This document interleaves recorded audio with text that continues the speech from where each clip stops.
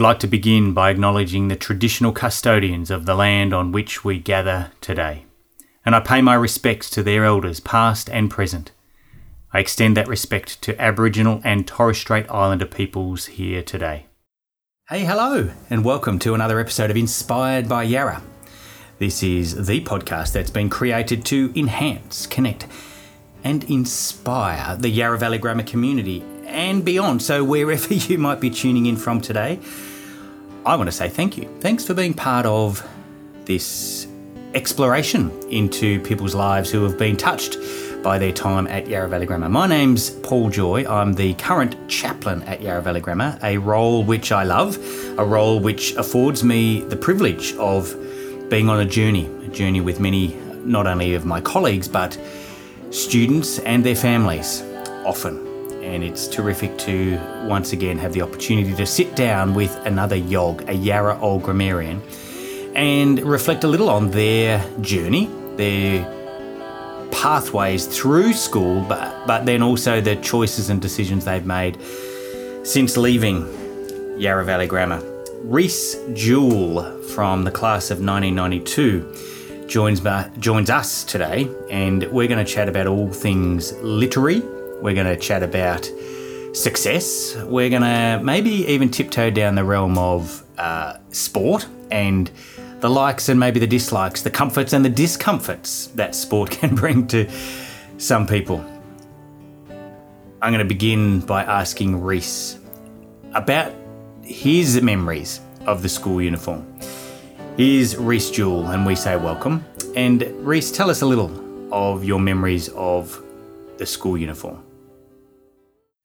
It's an interesting place to start, Paul, but happy to do it. The uniform for me was actually better than what I had experienced in primary school. I joined in Year 7 in 1987, and my memories of the school uniform, it was very grey at the time. I think we had grey shirts, grey jumpers, grey shorts, grey pants.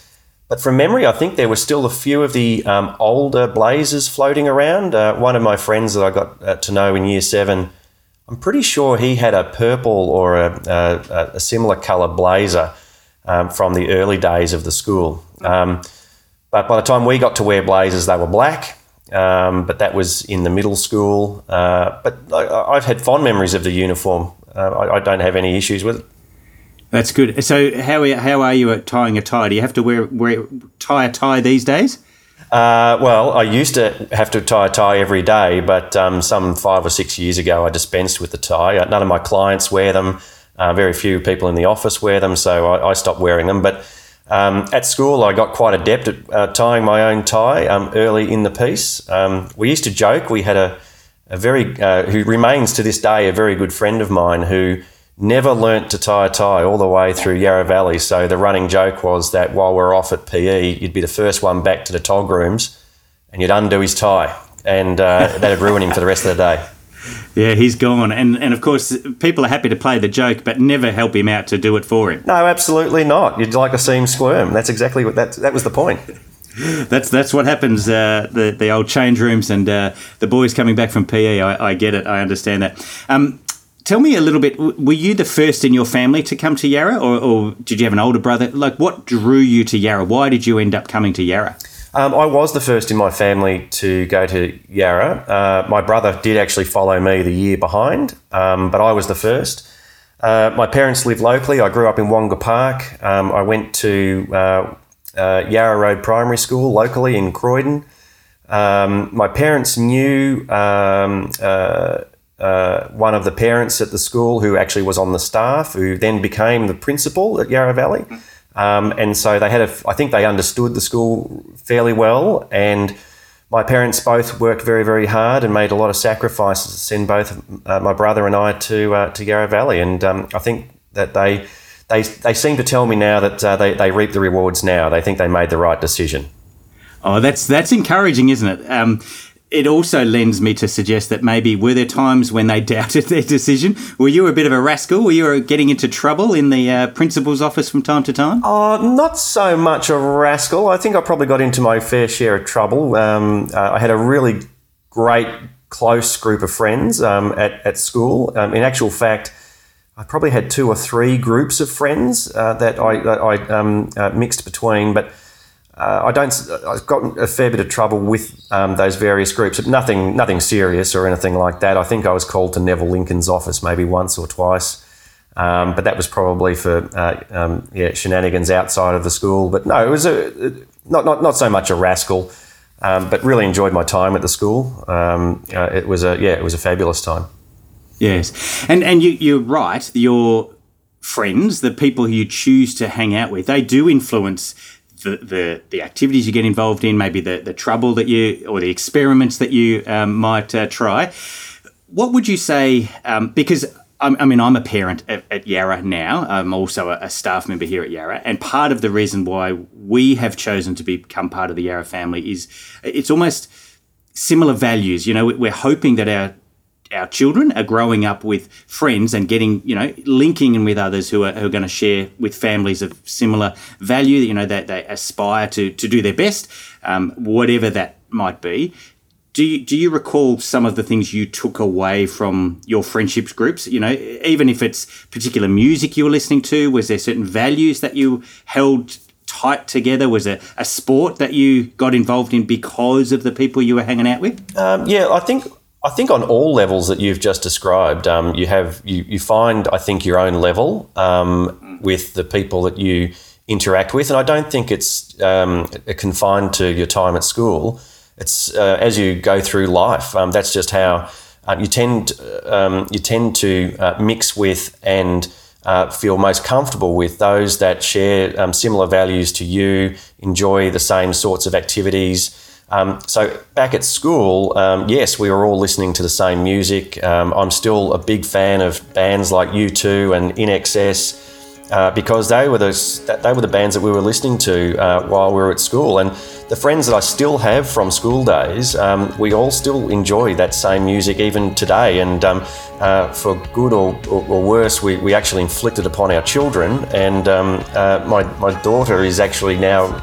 She would confess that she's an 80s and 90s sort of music lover rather than anything of the modern era. Yeah, okay. And you're quite right. It is because that's what you grow up with, and then of course you have a particular drawing into that, and so you play that around in your own kids some of the time. And it is, I love it that the music we used to listen to comes back, and now our kids are singing it and actually...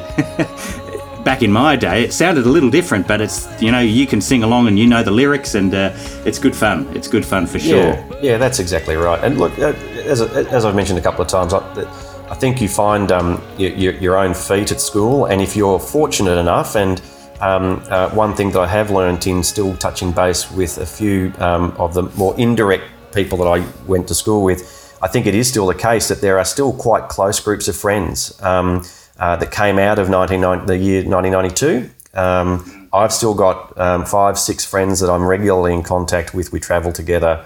Our children have become friends, and it's all stemmed from our time at Yarra Valley. And I think it comes back to your point that you gravitate towards the people that you really want to spend the most time with. And if that's the case, then you'll continue to do it. For sure, absolutely. One of the things that does happen when you come to Yarra as a Year 7 student, very quickly you get involved with Saturday sport, and that's often a new phenomenon. You might have been involved in community sport, and now you're involved in Saturday sport with your school.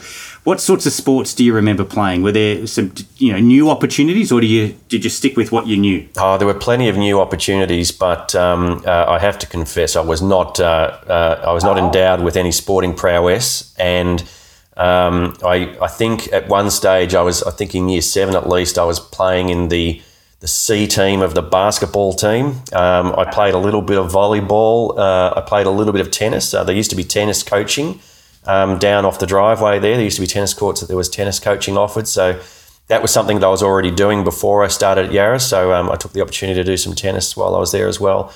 But no, the sporting aspects of the school were probably not my strongest suit. So if I offered you the opportunity to have a 30-second brag about a moment where you changed the game, maybe you served an ace to win the match, maybe you I don't know, kicked a goal after the siren? Was there a moment? And you can be as creative as you like in your retelling. Well, I'm going to disappoint you, Paul, because I don't recall any of those moments. And if I was going to be creative, it would be purely creative. So I'd probably disappoint you, I'm afraid. I was more interested in other things, like I did join the debating team and had a small degree of success there. So I was interested in other aspects of school life, not so much the sporting side. But look, having said that, the sporting aspects of the school are fabulous, and so many of my still close friends, they really took advantage of a lot of that, whether it be athletics, swimming, tennis, etc. So it was very obvious that the sporting side of the school was very strong. Yeah, I appreciate that. Tell me then, let's go into debating, because often, and I remember when I was at school, people encouraged us to have a go at debating. Now, in hindsight, looking back on your debating, let's call it a career, or at least that exploration, what are the benefits? Like if you've got a group of young people that you're speaking with today and you want to say debating, why would you encourage people to have a go at debating? I think it's multifaceted. One is, I think it engenders a certain amount of confidence in you in speaking to a room full of people. It encourages you to be creative in your thinking and how to structure an argument. It allows you to develop teamwork because you are working with others. So all of those things, I think, means that you really do learn those skills, and or if you've already got some of those skills, to develop them further. And it's just something you take for the rest of your life as you go through whatever you end up doing with yourself. So look, it was a great experience. It was really well encouraged at the school. Having said that, there were a few of us that had to fight tooth and nail to get into the debating team because it was quite popular. But I probably don't need to go into the detail about how all of that transpired. But look, it was an excellent experience, and we had some good wins, and some of the people on that team have gone on to do fabulous things. Like, I think you've interviewed some of them as part of your podcast series that have gone on to do really fabulous things. I'm curious, and we'll go there in a moment, as to what you're doing, in terms of work when you left Yarra, and then maybe we'll come back to how did debating help you in that teamwork and creative thinking and so forth. Tell me then, if sport wasn't your thing at Yarra, what was your thing in terms of academic? Where did you kind of start to head towards? What did you enjoy doing? Were you art and drama? Were you maths and science? Were you humanities?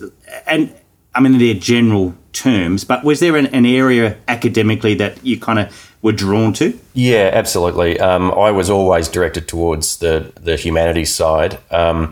I finished maths in year 11 simply because it became very clear I didn't need it to do what I wanted to do. So very much focused on the humanities. So the subjects that I enjoyed and ended up doing in year 12 were things like, obviously, English, but history, revolutions, legal studies, English literature, psychology, those sorts of subjects. And so I was they allowed me to tick the boxes that I needed to tick in year 12, but also it was just the area that I really enjoyed. And particularly in year 12, English literature I just found to be a fabulous subject. I grabbed it with both hands, learnt a lot. We had a teacher at the time, Annette Gitz. She really encouraged our creativity, really delving into the text and really learning to enjoy it, which I 100% acknowledge that that's not everybody's cup of tea. But look, it was probably my favourite subject. That's wonderful. That's wonderful. So at some point you, whether you're at school at this point or not, but at some point you start thinking, okay, humanities is a strength of mine. I'm going to start choosing subjects in that domain. You would have done probably the first year of VCE, and you come out of VCE and you have some sort of a number, and whatever number that was. What happened next? Did you get the number you were aiming for, and then what happened next? Yeah, we were the first of the VCE, but it was still a hybrid. I think it was it was the half year sort of. So we had some unusual score that I think it was out of like 164 or something unusual. In terms of how I performed in year 12, did I get the score that I wanted? The short answer is probably no. If I had have been the year earlier, I would have trumped what I needed. That year, no. And I was disappointed, but then I didn't get the university of my choice, but I did end up going to university and doing the course I wanted to do. And for a variety of reasons, that just turned out to be absolutely right. And we can you can ask as many questions as you want later, but university for me generated a lot of success, but not only in the university course itself, but it was definitely the right thing for me. And I look back on my university days now thinking that it was one of those sliding doors moments effectively, and I thought at the time it was not going to work out, but it ended up, on reflection, it certainly did. That's awesome. And that's the story I want to delve into a little deeper, because we're recording this towards the end of the year. At VCE, Year 12 exams are right now. It's a stressful time. I think too often we focus too much on a number, because that evidently is going to be a pathway or a door into the next thing. Increasingly, there are options. And you acknowledge there's some disappointment around not getting the number, but it actually turned out okay. Was it some guidance from home? Was it some encouragement from your friends? Was it a personal resilience? How did you show up to whatever university you went to with still the notion that I'm still going to do my best here, even though it's not what I first wanted? Look, it was really difficult. I won't shy away from that. It was a very difficult decision. It required me to move away from home. Okay. Right. I remember enrolling on enrolment day, thinking, look, I'll enroll, but this might not work for me. I don't, do I really want to do this and move away from family, away from friends? I did it anyway, and again, first year, I thought I'd made the biggest mistake of my life to that point. Considered dropping out. I remember going to the local police station and asking for a form to join the police force. The constable across the counter told me I was crazy if that's what I wanted to do. And so I persevered and got through first year. Did okay. And then after that, I never really looked back. It was the right decision. Typical finding your feet sort of story in university, building a new friendship group, finding out what you want to do socially, moving away from home, all of those sorts of things. And it took me 12 months, but got there in the end. Yeah, and look, I would think 12 months is quick to cope with all of the things that have happened in that period of time, to land on your feet. And I love the notion that you're starting to seriously explore other options even within that. Would you tell us where you ended up? Like when you say you've moved away from home, where are you? Yeah, not now, but then. Where did you go? I obviously grew up in Melbourne, lived in Wonga Park near the school, and I had to move to Geelong. I went to Deakin University, which, it's not a massive trial, but Geelong's a very different city. It's a city, though, that I grew incredibly fond of. I still have a soft spot for it. In the recent grand final, Geelong is my second team. I count it as my second team, so I was thrilled that they got the job done. And I really had a fabulous experience down there in Geelong. In actual fact, the course I did was a 5-year course. We were directed that we had to come back and do our 5th year at Burwood. And by that stage, I was really disappointed. I didn't want to move away from my 5th year. I wanted to complete my degree in Geelong. But came back and did 5th year in Burwood, which meant moving back home, which was not, again, what I necessarily wanted to do. But it comes back to that, what I was describing earlier, that it did work out in the end. But going back to results day, I thought, the world had maybe imploded, and I wasn't going to achieve what I wanted to achieve. But in the end, with a little bit of perseverance, got there. So that's the love main that. I love that story, the full circle. That, and again, coming back to the notion of, yes, there'll be disappointments. Yes, you'll be knocked down sometimes. Yes, it won't all go the way you want it to. And even when you're four years down the track, then a decision that's enforced on you still didn't go the way you wanted it to, but you still show up, you still do your best. You talk about resilience, you talk about, doing your best, whatever the circumstance, and it turns out okay. So what course did you do, and what did that lead to? Okay, so I went and did a double degree in commerce and law at Deakin University. I always wanted to be a law student, always wanted to become a lawyer. So not getting into one of the Melbourne universities, Melbourne or Monash, it was very, very difficult. But the course at Deakin was really good. Coming into my final year, I got an offer to join a firm which was not a law firm, but it was one of what was then the big five accounting firms, a firm called Arthur Andersen. Had about 80,000 people worldwide. It was a fabulous firm.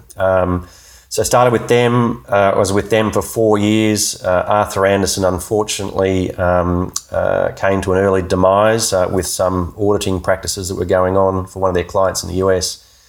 And so that really inspired me to think about, well, do I still want to continue in this field? And that would have meant joining Ernst & Young here in Australia, because those two firms merged in Australia. But instead, I wanted to get my practicing certificate as a lawyer, and so I interviewed with the firm that I'm currently with now in 2002. So I've been there for 20 years, and I'm still a practicing lawyer. Wow, that's fantastic. So practicing lawyer for you day to day, what does that look like? Because we've got some aspiring lawyers. You've worked hard at uni, you've done your 5th year, you've had some work experience. What does it look like today, 20 years down the track? It's a hard game. It's a very, very difficult profession, but it's incredibly rewarding. You work with some fabulous people who are at the top of their game, experts in their field. Comes back to what we were talking earlier about debating, people who think creatively, interested in solving a problem, creating an argument, defending an argument. It's about problem solving. So for all of those reasons, it's incredibly rewarding, but it's a difficult game. It's hard work. You're obviously dealing with people all the time, and with that, in any profession, it comes challenges. So look, I keep when we interview graduate lawyers, I keep telling them that I do what I do because I don't know how to do anything else anymore. I'm stuck, but I'm lucky in a sense that it's a rewarding career. Yes, and maybe I'm stretching it too far. You mentioned before the word success. You've just mentioned reward. You said success because of your choices and decisions around university and the path that ended up taking you down. You were successful at university. What does success mean? What does it look like? What's your version of success? I think too many people tend to measure success by things like remuneration. I think that's a mistake. I think success is setting yourself a goal, or a series of goals. We've all got more than one, and striving to achieve that goal. And if you achieve that goal, I think you've succeeded. And it doesn't need to be a lofty, it doesn't need to be the end game kind of goal. The easiest thing to do is set goals along the way and try to achieve them as milestones. And if you are successful in achieving those milestones, then you'll end up where you want to be. So, look, I, as I said, I think that people, too often measure success by money or remuneration. I think that's a mistake. I think you have to look at the broader picture of what success means, and that can be in your career, it can be in family, it can be like we were talking about earlier. It can be like being comfortable and successful in having a great group of friends around you. So I think you need to be more well-rounded when you're trying to measure success. I agree 100%. I've recently, in fact, earlier today, was talking to a middle school assembly, and we were really focusing on community and the importance of supporting one another and cheering each other on and being there to hold one another and help each other up if things go wrong. And so that value of friendship and connection and support around us. Community service, we nowadays call it community links. What we try and do is have our students look beyond themselves. And there's a number of activities that we do regularly, and I'm not sure whether any of these ring true to you, but for example, the 40-hour famine, we do the Royal Children's Hospital Good Friday appeal. That's a big event on our community links calendar. Was supporting or contributing to the community something that you experienced while you were at Yarra? And if so, has that, I guess, that idea, that notion of supporting others, has that kind of become part of your journey as well? Yeah, I suppose now that you mention it, on reflection, it has. Yes, at Yarra Valley, there were all sorts of programs that you could participate in to go out into the community and do site visits, and I know that there used to be, I don't know where it's still there was, and I don't even know if this is the right term to use anymore, but there was a disability support centre that we used to go to and just basically be there and talk to the residents there. So that was a good way, I think, of contributing something to the community. But I suppose it is something that I have carried on a little bit. I'm a board member on a children's charity. So that's a fabulous thing to be able to contribute to in a small way. But we talked about friends before. As you go through life, a lot of your friends, they have challenges of their own and difficulties. And I've always tried to be someone who's supportive of those friends and make sure that you can be there for them, help out where you can, and some of that comes back as well. So as long as you contribute, but you also you reap the rewards as well. Absolutely. We're speaking with Rhys Jewell from the class of 1992. Rhys, you mentioned earlier how much you loved literature and you pursued the humanities. You are clearly a great speaker and a good storyteller. Tell us a little bit about reading, the importance of reading, the value of reading. Were you a reader when you were young? Did that help? How? Tell me about reading, because we're currently in education, we're hearing more and more and more about the importance of developing a positive approach to reading. And I'm just curious as to your experience of school and maybe even now. And you're laughing at me. I am. Sure. I'll approach this in a few different ways.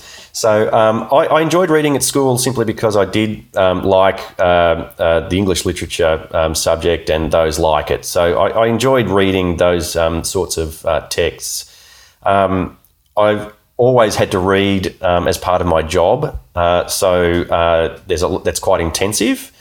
Whether it's reading legislation or decisions from the courts, etc., it's quite intensive. So the natural inclination is to, well, when you're not at work, you won't read. But I've tried not to do that, and I've continued reading. But I read a couple of different things. I'm a devoted petrol head. I love motoring, and so I read a lot of material about cars and cars in general, but I also read. I don't read fiction. I've steered away from fiction. I don't tend to do that as much anymore. But I am an avid reader of biographies and autobiographies. So, just the one that I've just picked up is a biography about Winston Churchill. So I'm keen to get into that. I've been reading about Henry Lawson. So that's what interests me now. But it's interesting, you say the debate that you're having about reading at school.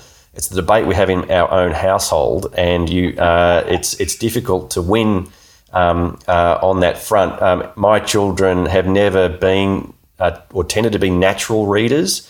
It's something that we've always tried to instill in them, that you must do it, and it's about building vocabulary. It's about understanding how you structure arguments or any sorts of text. There's so many benefits to come out of it that my suggestion to my kids has always been just find something you enjoy reading. And if you can find something that you enjoy reading, then it will come more naturally. So from my example again, I've gravitated towards biographies and motoring, and that's what I enjoy reading. So it comes easily.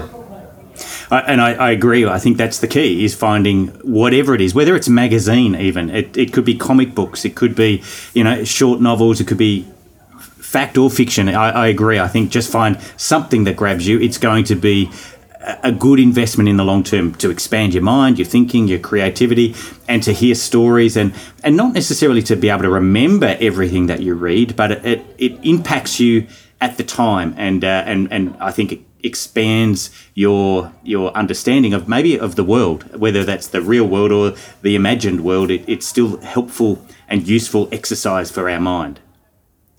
Yeah.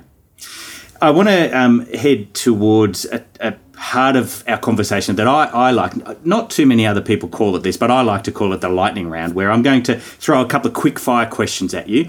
And it might be, one word answers. It might be the tip of your tongue. It might be a sentence or two.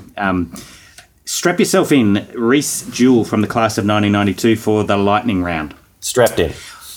What house were you in at Yarra Valley Grammar? Plumber. And were Plumber any good? No, typically no, but we were ferocious. We were passionate. What was your contribution to Plumber? I cheered very, very loudly, and I think I even made it into a couple of the photographs in the Yarra Valley magazine, standing poolside. Okay, but prefer not to be in the pool? I didn't mind swimming, but I wasn't particularly good at it. I wasn't fast enough. Is there a music or a drama performance that you were either in or that you were in the audience for that rings a bell? Yep. In Year 7, I performed in the seminal performance of Boots and All, which was in a locker room scene, and I was also briefly in A Streetcar Named Desire in 1992. Oh, yes.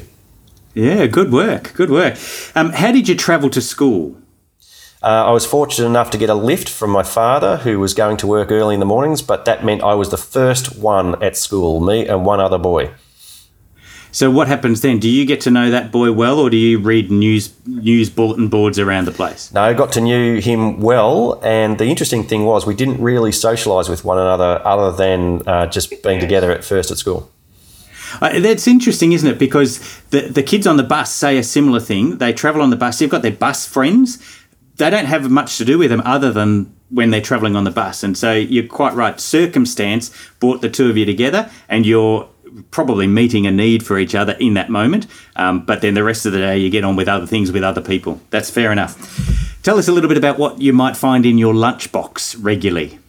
At school, that's easy. It was the same every day. My father made my lunch, and it was a ham, cheese and sweet mustard pickle sandwich on white bread.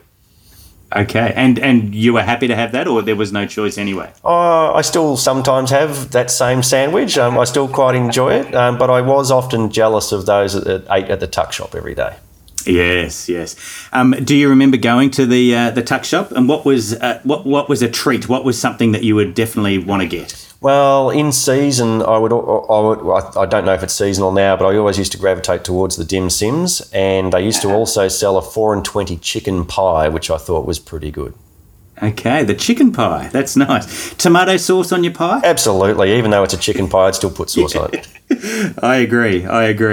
I'm fascinated to hear your response to this, and I'm going to actually turn this into two parts of the question. Firstly, what was your first car, Revhead?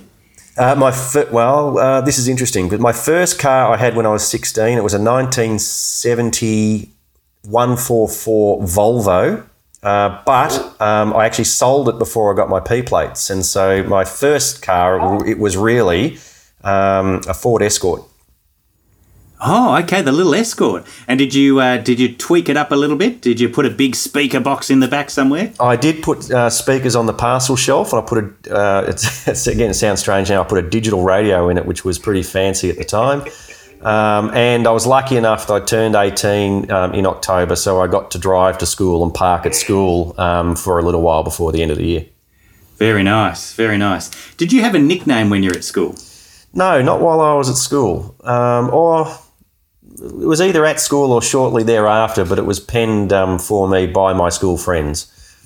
Okay. Can you share it? No, it's going to sound silly. Okay, that's okay. The part 2 of the car question that I'm curious about, what's the car that, whether it's a car you drive or a car that's kept tucked away in the garage now? It's quite a contrast. I've got 2 cars. One is the original series MX-5 Roadster. So that's parked in the garage and comes out on sunny days. But my daily driver is I drive a new Jeep Wrangler. Nice. And is that because you like to get out back, or you live out in the bush, or is it because that's an interesting commuter car, is it? Yeah, it is. I bought it primarily because you can still take the roof off it. Nice. I do like the convertible, but it's also come in very handy. We've got a small place up in the country, and so on the country roads, it's very, very good. But I mentioned travelling with school friends earlier. We've taken to going to Robe with a bunch of people. We all went to school together, and the Jeep goes very well in the sand dunes and on the beach. Fantastic. Do you have a favourite piece of clothing in your wardrobe? I actually thought about this for another reason the other day. I tend to wear, I think I've got too many hoodies. Okay. I seem to live in hoodies. Maybe it's also part of coming out of the pandemic where we all got very comfortable living at home. I wear too many hoodies, I think. Do you have a memorable moment when you think of your time at Yarra? Is there a speaker that you heard? Was there a performance that you watched? Was there a maths test that you worked really hard and you nailed it? A moment that comes to mind when you think of a positive experience at Yarra? Yeah, I think it comes back to English literature, though.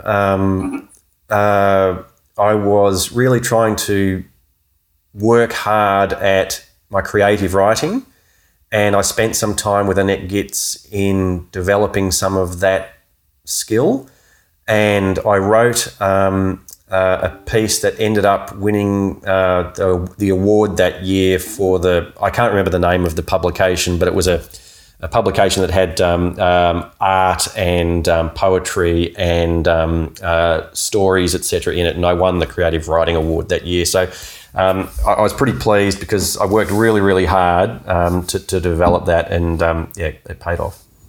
Terrific.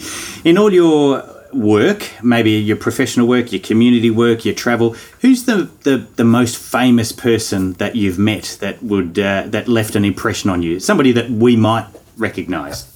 Goes back a little while, but I was standing in the hardware shop in Camberwell once, and I met Jeff Kennett, and coming back to biographies, I literally just read his biography. And I told him that. I said, I've just finished reading your biography. And he said to me, don't believe any of it. so that was memorable. I also remember meeting Peter Costello once while he was still treasurer. And he was very keen to tell me that in this day and age, nobody pays tax anymore because he's fixed it all. But I'm not sure that he'd actually believe that. Comes from good stock, though, the Costello boys and daughter as well. Tell me, are you a cook? Do you like to cook? What would be a meal? In fact, thanks for inviting me up to your little farm. You're in charge of the meal. What are we going to eat? I tend to only cook really one thing, and I'm lucky that the family likes eating it. I cook a curry, and I tend to do a beef madras.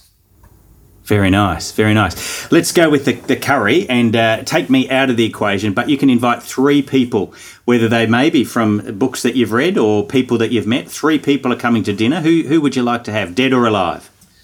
I would like to meet Elon Musk. So Elon Musk should come along. Now, that would probably be controversial right now. I'm not on Twitter, but I do follow him in the press, so he would be interesting to have come along. I'd always thought I'd like to meet Clint Eastwood. I'm a bit of a fan of a lot of his movies, and then one more. I'd probably bring one of my school friends along, just so that they can share the experience. Oh, that's great. I like that. Do you recall who were the school captains back in 1992?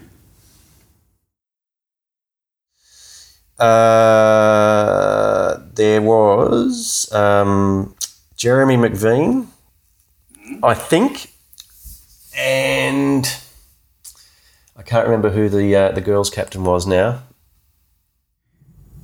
Now, if I was any good at this, I would be able to fill in the gaps here, but I will put it in the show notes. Yeah, I'm going to say it was. No, escapes me. I'm going to mention a name that's not right, so I won't. Sometimes not mentioning any name is a wiser way to go. Fair enough. That's good. Is there a travel destination, either one you have been to or one that is on the bucket list that you might share with us, that you might recommend? Yeah, I've been to Italy and I've been to Paris, but only really and France, but only really for work. So I'd really like to go back to Italy and France and spend a decent amount of time there. But I really would like to do it out in the regions, not in the main cities. I'd find a villa, live like a local, eat like a local. That's what I'd like to do. Fantastic. Do you have it might be daily, but a habit, a ritual, something that helps you to be your best, whether it's a morning routine, whether it's exercise, or there's a particular way you like to put your socks on? Is there something that is part of your rhythm that helps you be at your best? Yeah, I do. I think in the mornings on a work day, I have a pretty set routine. I like to get into the office early, so I'm at my desk by 7:30, and I like to, as I walk through the foyer of the building, grab a cup of coffee, sit at my desk, sort my day out. Know what I'm doing. It's the time when the phone isn't ringing. You can get a lot of that thinking done before the real rigor of the day starts. So I think that's probably it's pretty set routine. It doesn't really change much on a work day. You mentioned before goal setting, and most of us have numerous goals. What's something that kind of lights you up, perhaps outside of work, but something that you're engaged with at the moment, something you're aiming for, that you're willing to share with us, something that's on the horizon that maybe you're getting close? Yeah, I just want to see my kids get through school, and my success, I think, will be partly generated by their success. I want to see them succeed and give them the support that they need to succeed at school. My daughter is going into Year 12 next year. She's done her first Year 12 subject this year. She had her first Year 12 exam last week. So I feel like we're close with at least one of the children to achieving what she wants to achieve out of school, and so I think that will, if she can achieve that, I think my wife and I think we've succeeded in part as well.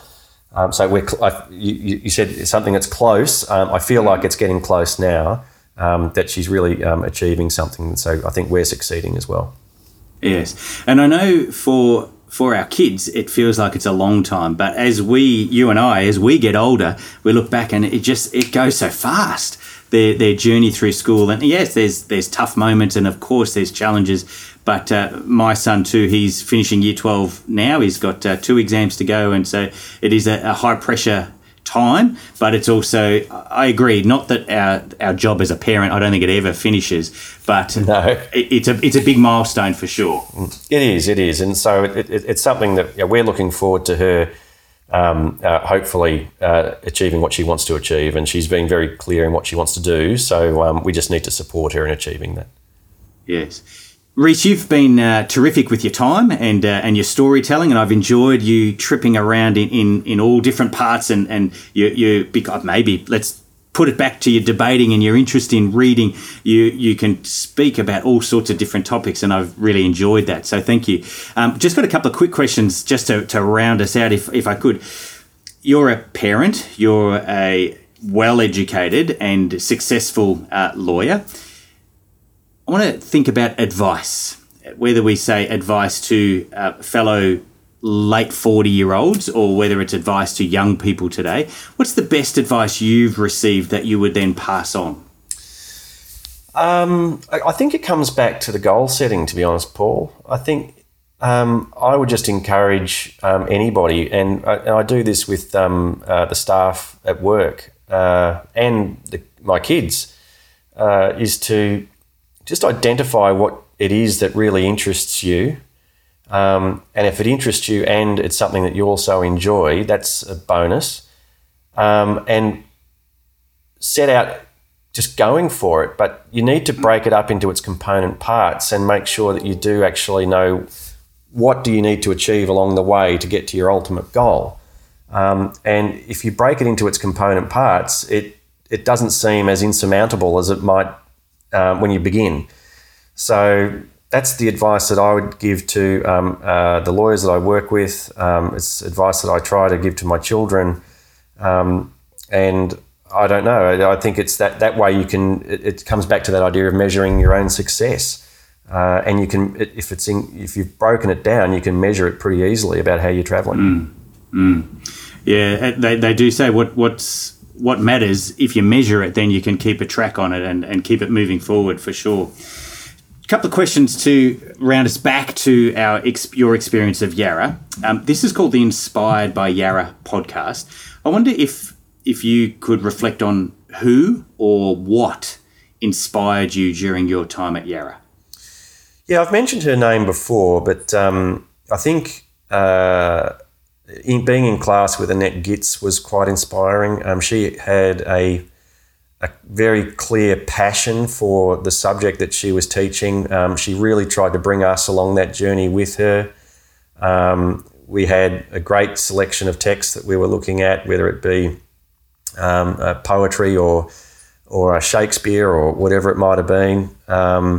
So that was quite inspiring. But I think also too, just our year level, I think, was quite inspiring as a collective. Obviously had people from all walks of life interested in all manner of different things, but a lot of the time, and it wasn't always the most pleasant of experiences, but most of the time I think that you could gravitate between different social groups, and you could build your own shared experience as you went through the school together. So I think that was inspiring too. It's probably not a person, but it's as a collective. And part of it was realised when we went to the 30-year reunion this year that you met people that you didn't necessarily spend an incredible amount of time with while you were at school, but you knew them very well still because you were all in it together. Yeah, it's so important, isn't it, to make, I guess, to tell our young people today, to the people that you do associate with, and some of it's by choice, some of it's by circumstance, but they are people who are travelling the journey, or at least part of the journey with you. And I guess the way we treat one another really matters. The way that we want to show up for one another, it really matters. And my message to young people today a lot is to take care of those around you, and as you take care of them, they'll in turn take care of you, and together you'll grow and build and march forward. And the people that we're doing life with really matters, no doubt. Yeah, I tend to agree. I mean, there's always challenges. You get a group of teenagers together at any time, and there's always challenges, and there's difficulties, and there's difficulties in how you interact with one another, and sometimes you're not proud of it, but you're not as good to someone else that you would have perhaps on reflection liked to have been. But that's part of the shared experience. That's school life. Sure. Yeah, absolutely. So to bring us back to our final question, and it's a two-part question, and it is to do with school life, and it's a phrase I wonder if you're familiar with, and it's actually our school motto, Levavi Oculus. Do you recall what does that mean? And part two, what does that mean? If I remember correctly, I think it's lift up thine eyes or something like that. Spot on, yes. I think that there used to be a tack on to that, lift up thine eyes unto the hills or or something along those lines. Yeah, our school psalm, the beginning of our school psalm is, "I to the hills will lift my eyes." So yes, you've pulled it all in there. That's good memory from 30 years ago.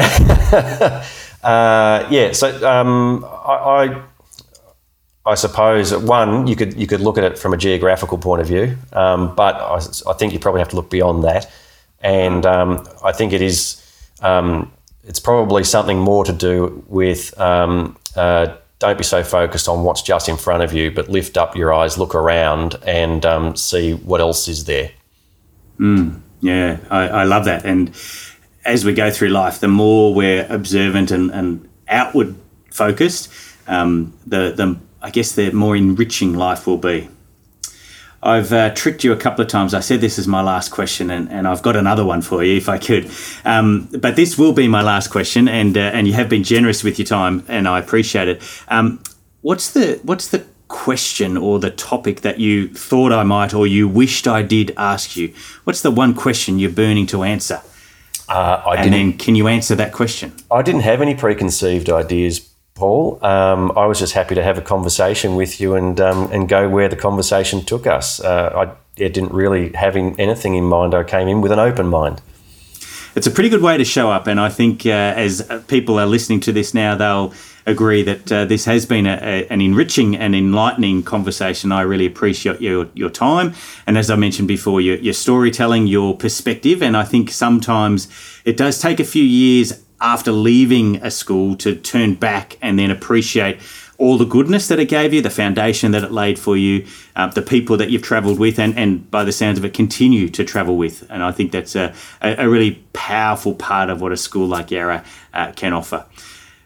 Thank you for your time. Thanks for your storytelling. Reese Jewell from the class of 1992, we really appreciate you. Thank you for being inspired by Yarra, and in some ways, maybe like through this podcast, you're an inspiration to Yarra. Thank you. Thanks, Paul. Thanks for your time.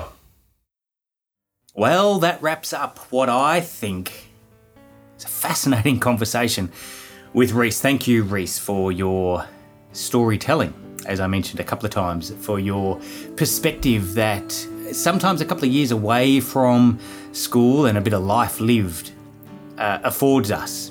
If I just quickly circle back to the captains of 1992, school captains, Jeremy McVean, as Reese correctly remembered, but also Kristen Collins was our female school captain of the day. I thank you for tuning in for this episode, and maybe you've had a chance to explore some of the other episodes too. We've got a always growing library of conversations that we've had with our yogs on this Inspired by Yarra podcast, and we would be thrilled if you would maybe give a rating and review if you haven't already done so, and you can do that within your podcast player. Or maybe there's somebody that you know would recall Reese and some of his antics, whether they were part of the debating team with him, whether maybe they were part of one of his sports teams, or whatever it might be. I wonder whether you would consider sending this on, passing this episode on to somebody else who you know would benefit from it. Yarra Old Grammarians are encouraged to look us up on LinkedIn and join the group Yarra Old Grammarians Connect to stay in touch with the wider YOG community. I hope you'll join us again next episode when we'll sit down again with another YOG, a Yarra Old Grammarian, and see how they also have been impacted and influenced and inspired by Yarra Valley Grammar. My name's Paul Joy, and on behalf of everyone here at Yarra, including the small but committed team of people who bring these stories to you each episode, I want to wish you another day of inspiration where you head on out there into the challenge and the adventure of this day, with the intention of making a positive impact in the world around you.